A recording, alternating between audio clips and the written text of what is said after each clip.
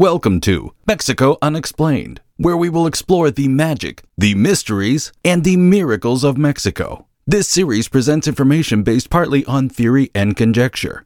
The podcaster's purpose is to suggest some possible explanation, but not necessarily the only ones to the subjects we will examine. Here is your host, Robert Bitto.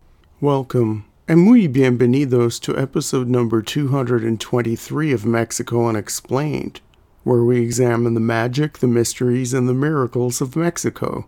I'm your host, Robert Bitto. It was the fall of 1497. Florentine navigator Amerigo Vespucci had come ashore in a strange land he would later call the New World. In a letter to a politician in Florence named Piero Soderini, the explorer and merchant sailing for Spain called this place Lariab. This strange-sounding name came from Vespucci's brief interactions with the natives on shore. In his letter to Soderini, he described a lush and abundant place full of people, animals, and ample supplies of fruits and vegetables, located near the Tropic of Cancer, the 23rd parallel.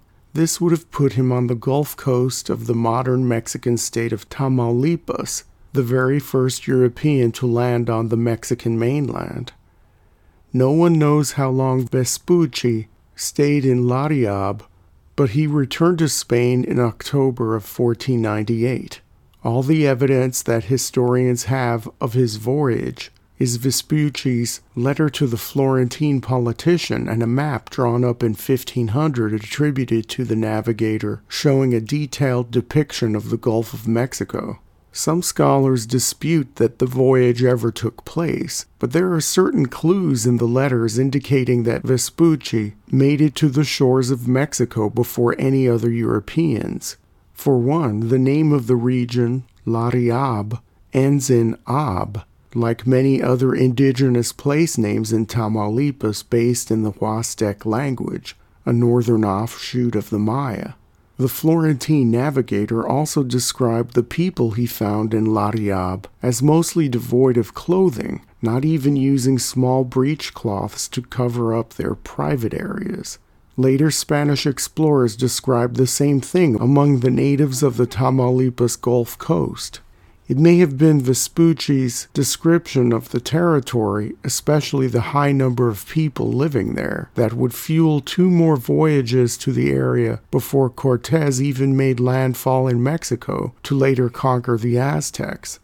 Also, the later expeditions were met with immediate hostility from the local indigenous population, which may have indicated somewhat recent and possibly heavy-handed contact with Europeans.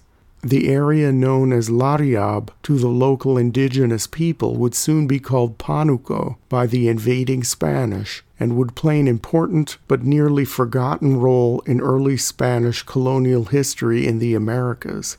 By the early 1500s, the Caribbean Sea had turned into a Spanish lake. The Spaniards had colonized Cuba, Hispaniola, Jamaica, and Puerto Rico, and had trading posts and small garrisons on some of the smaller surrounding islands. There was a lot of activity in the Caribbean in the first few decades of the 1500s. Spanish explorers had charted the northern coast of South America and had skirted the southern part of Central America. A few ships had blown off course to the Yucatan. By the year 1516, the governor of Cuba, Diego de Velázquez, started planning formal expeditions that would go due west from the island.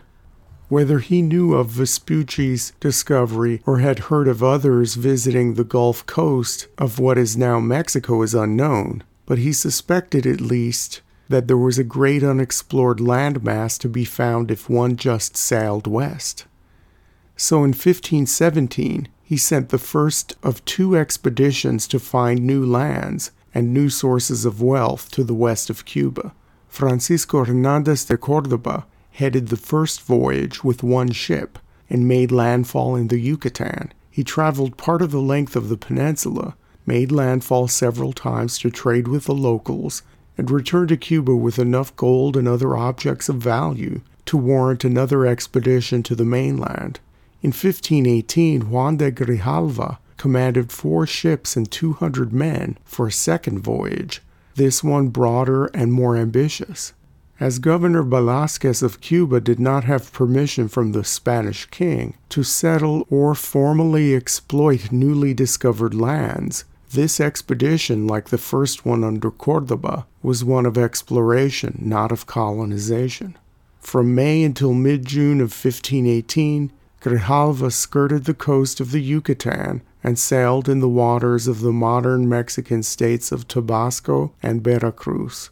On June 24, 1518, near the modern-day city of Veracruz, Grijalva sent one of the ships back to Cuba. The ship was commanded by Pedro de Alvarado, a man who would pop up many times throughout colonial Mexican history, and his caravel took back to Cuba the gold and other precious items thus accumulated on the trip, along with 6 sailors in need of medical attention.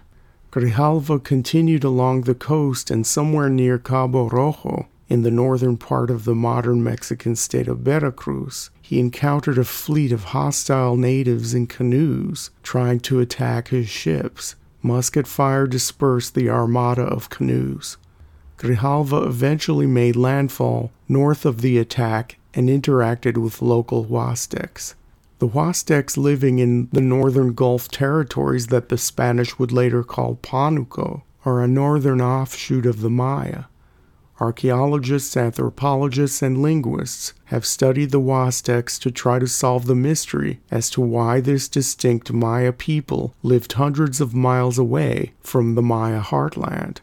Some researchers believe that the early Maya culture extended this far north into the modern Mexican states of Veracruz and Tamaulipas. Others believe the Huastecs represent a lost Maya colony established far away from the magnificent jungle cities of the Yucatan that managed to survive many centuries after its founding. The Huastecs the Spanish encountered in Pánuco were organized into over a dozen small kingdoms that peacefully coexisted with one another. The Huastecs were an agriculture-based civilization and grew an abundance of crops in the fertile soils found throughout the region. Main Huastec towns had the hallmarks of typical high civilizations of Mesoamerica: pyramids, temples, elite residences of the upper classes, and other elaborate stone structures. The Huastec kings and other members of the nobility flattened their foreheads, wore bright feathers of tropical birds, slathered themselves in silver jewelry, and dyed their hair various colors, which all seemed shocking to the Spanish. While the common people usually did not wear any clothing, ironically one of the major plants cultivated by the Huastecs was cotton, and they wove beautiful pieces of cloth that were traded throughout ancient Mexico.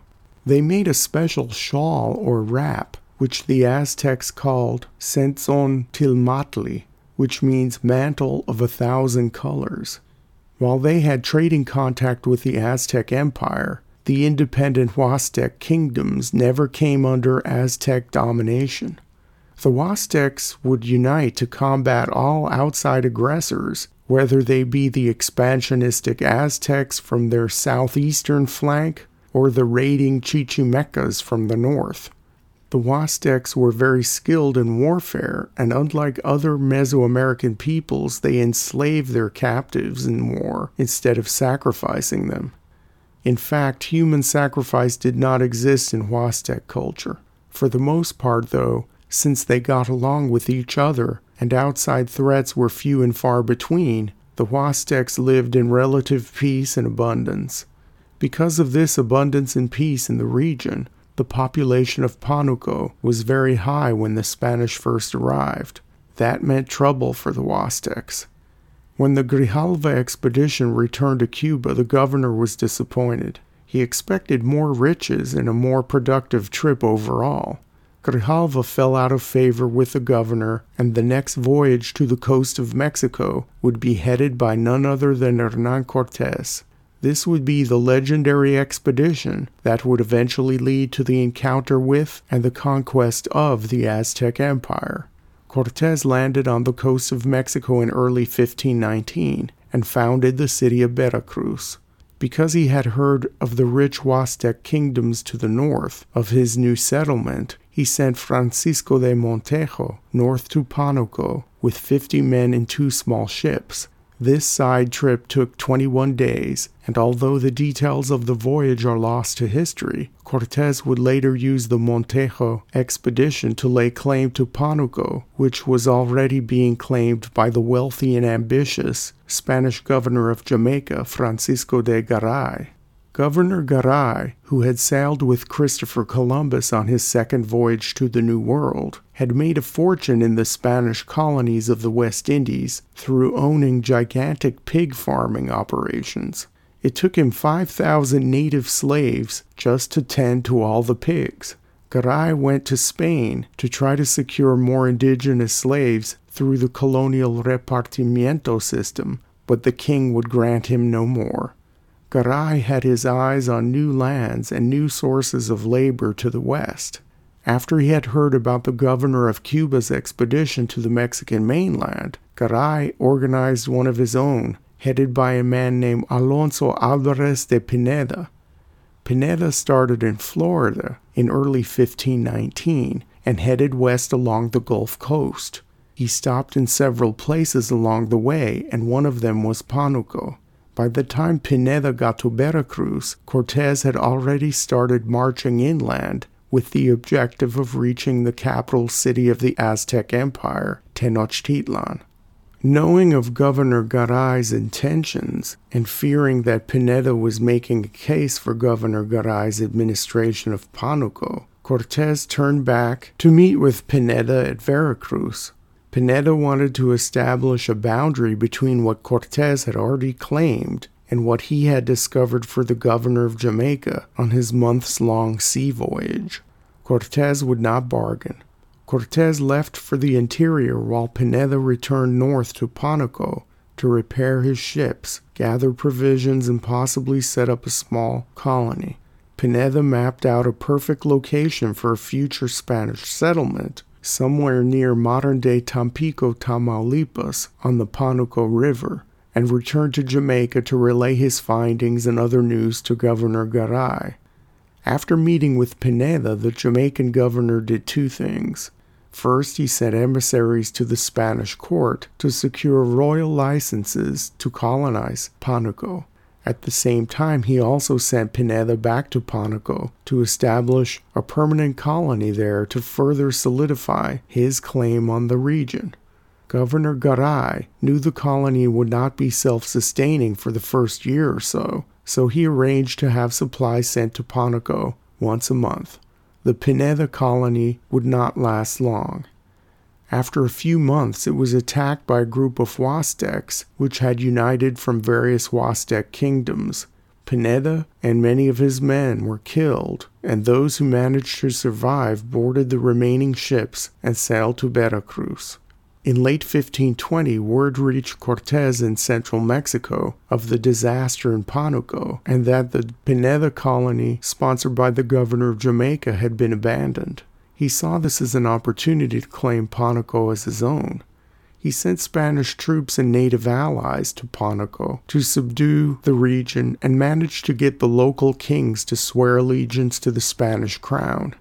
The next year, though, in 1521, Governor Garay had gotten royal licenses necessary from the King of Spain to colonize and exploit the Pánuco region. So Pánuco did not belong to Cortés, the man responsible for its submission. It belonged to the governor of Jamaica, who had played politics in Europe in order to get what he wanted. In addition to being an abundant region, rumors abounded at the time that another Tenochtitlan existed somewhere to the north of Pánuco, so whoever controlled Pánuco could easily mount an expedition to this far-off wealthy kingdom of legend and conquer it for himself. While Garay had the technical legal title to Pánuco, Cortés was boots on the ground in the region and had no idea what was going on in Spain. In 1522, Cortés founded a town called Villa Pánuco, or Sant Esteban del Puerto, near the ancient Huastec city of Chila. The Huastecs revolted, and the Spanish and native allies put down all rebellions. News of Cortez's exploits reached Spain, and on April 24, 1524, the Spanish king gave Cortez full rights over Pánuco. This included the right to form encomiendas, or farms and ranches with native slave labor attached. The abundance of people in Pánuco, previously mentioned, made the area quite a prize to anyone who could secure these encomienda labor rights. While many Huastecs were forced to work on local encomiendas, a great number of them were also taken from Pánuco to work the plantations on the Spanish Caribbean islands. By the mid-1820s, the native Arawak and Carib peoples who were indigenous to the islands were dying out from overwork and disease and needed to be replaced. Pánuco filled that need, as the governor of Jamaica had foreseen. For a solid 10 years, slave ships left the ports of Pánuco, bound for the slave markets of Puerto Rico, Hispaniola, Jamaica, and Cuba. Ironically, the abundant human resources that attracted the Spanish to Pánuco, among other things, was the cause of its demise. Because of the forced drain of the native population to fill the labor needs of the Caribbean plantations, there were not enough natives left behind to do the work to keep Pánuco the prosperous and abundant land it once was. Within another decade or so, this once rich area was a backwater of the Spanish Empire. Pánuco never recovered. Thank you once again for listening to another episode of Mexico Unexplained. Remember to like and subscribe to us on YouTube and follow us on Twitter. Tell your friends by sharing these shows with others. Please go to our website, MexicoUnexplained.com, for references, illustrations, and for free access to transcripts of past shows. Please visit Amazon.com to purchase the books, Mexico Unexplained and Mexican Monsters, to get hard copies of the magic, the mysteries, and the miracles of Mexico. We appreciate your kind attention once again. Until next time, thank you and gracias. Thank you for listening to another episode of Mexico Unexplained with host Robert Bitto. For show summary, relevant links and commentary, please check out our website at mexicounexplained.com. Like us on Facebook and be a part of the conversation. Adios and hasta la vista.